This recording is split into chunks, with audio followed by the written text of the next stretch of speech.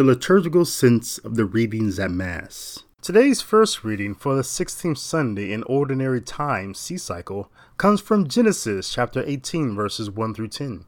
This chapter is the beginning of the narrative about God's displeasure and destruction of Sodom and Gomorrah that is covered in both chapters 18 and 19. The Lord and two other men were intentionally headed to the city of Sodom when Abraham looked up and saw them and prevailed upon them most convincingly to stay for a while and to refresh themselves. The text then spends several sentences in effort to detail how artistfully Abraham and Sarah labored to prepare a high-quality meal for them, saying, Abraham hastens into the tent and told Sarah, "Quick, 3 measures of fine flour, knead it and make rolls." He then ran to the herd, picked out a tender, choice steer, and gave it to his servant who quickly prepared it. Then Abraham got some curds and milk, as well as a steer that had been prepared, and set these before the 3 men, and he waited on them under the tree while they ate. In the second reading, St. Paul is writing to the church at Colossae.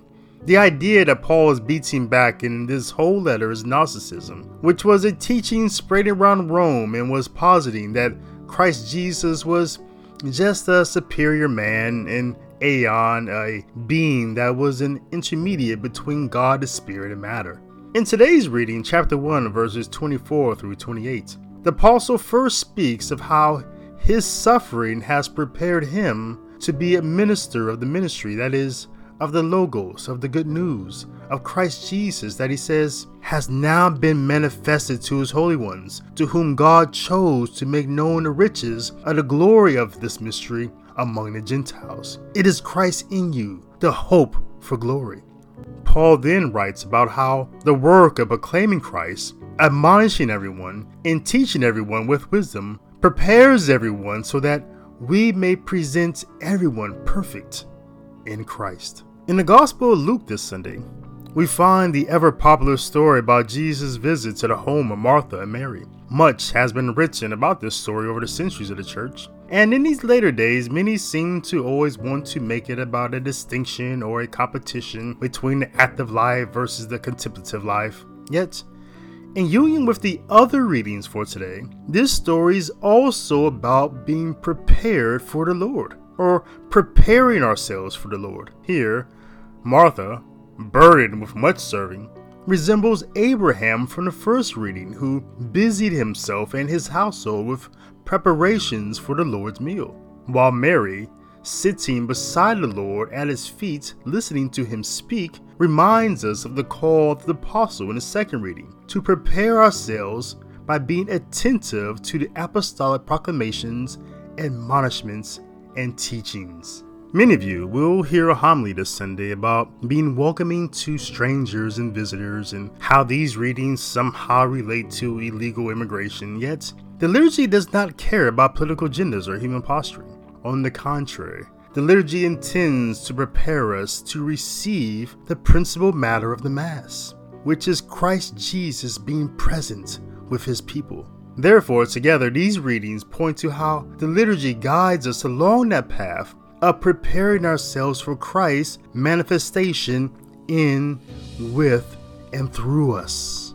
The liturgy of the memorial sacrifice can be rightly divided into 3 sections. From the entrance procession and all the way through the penitential rite, the collect, the liturgy of the word, the creed, the universal prayer, the prayer for offerings, the sorsum coda, the sanctus, and the Eucharistic prayers, all consist of the first section of the Mass, which is the preparation rite, that is, being prepared to receive the indwelling of Christ Jesus, the Holy Eucharist. The second section is the communion rite. Now that we have been prepared to worthily receive the Holy Eucharist, we receive the Holy Eucharist. The third section is being prepared and being sent to go be a Eucharistic people in the world.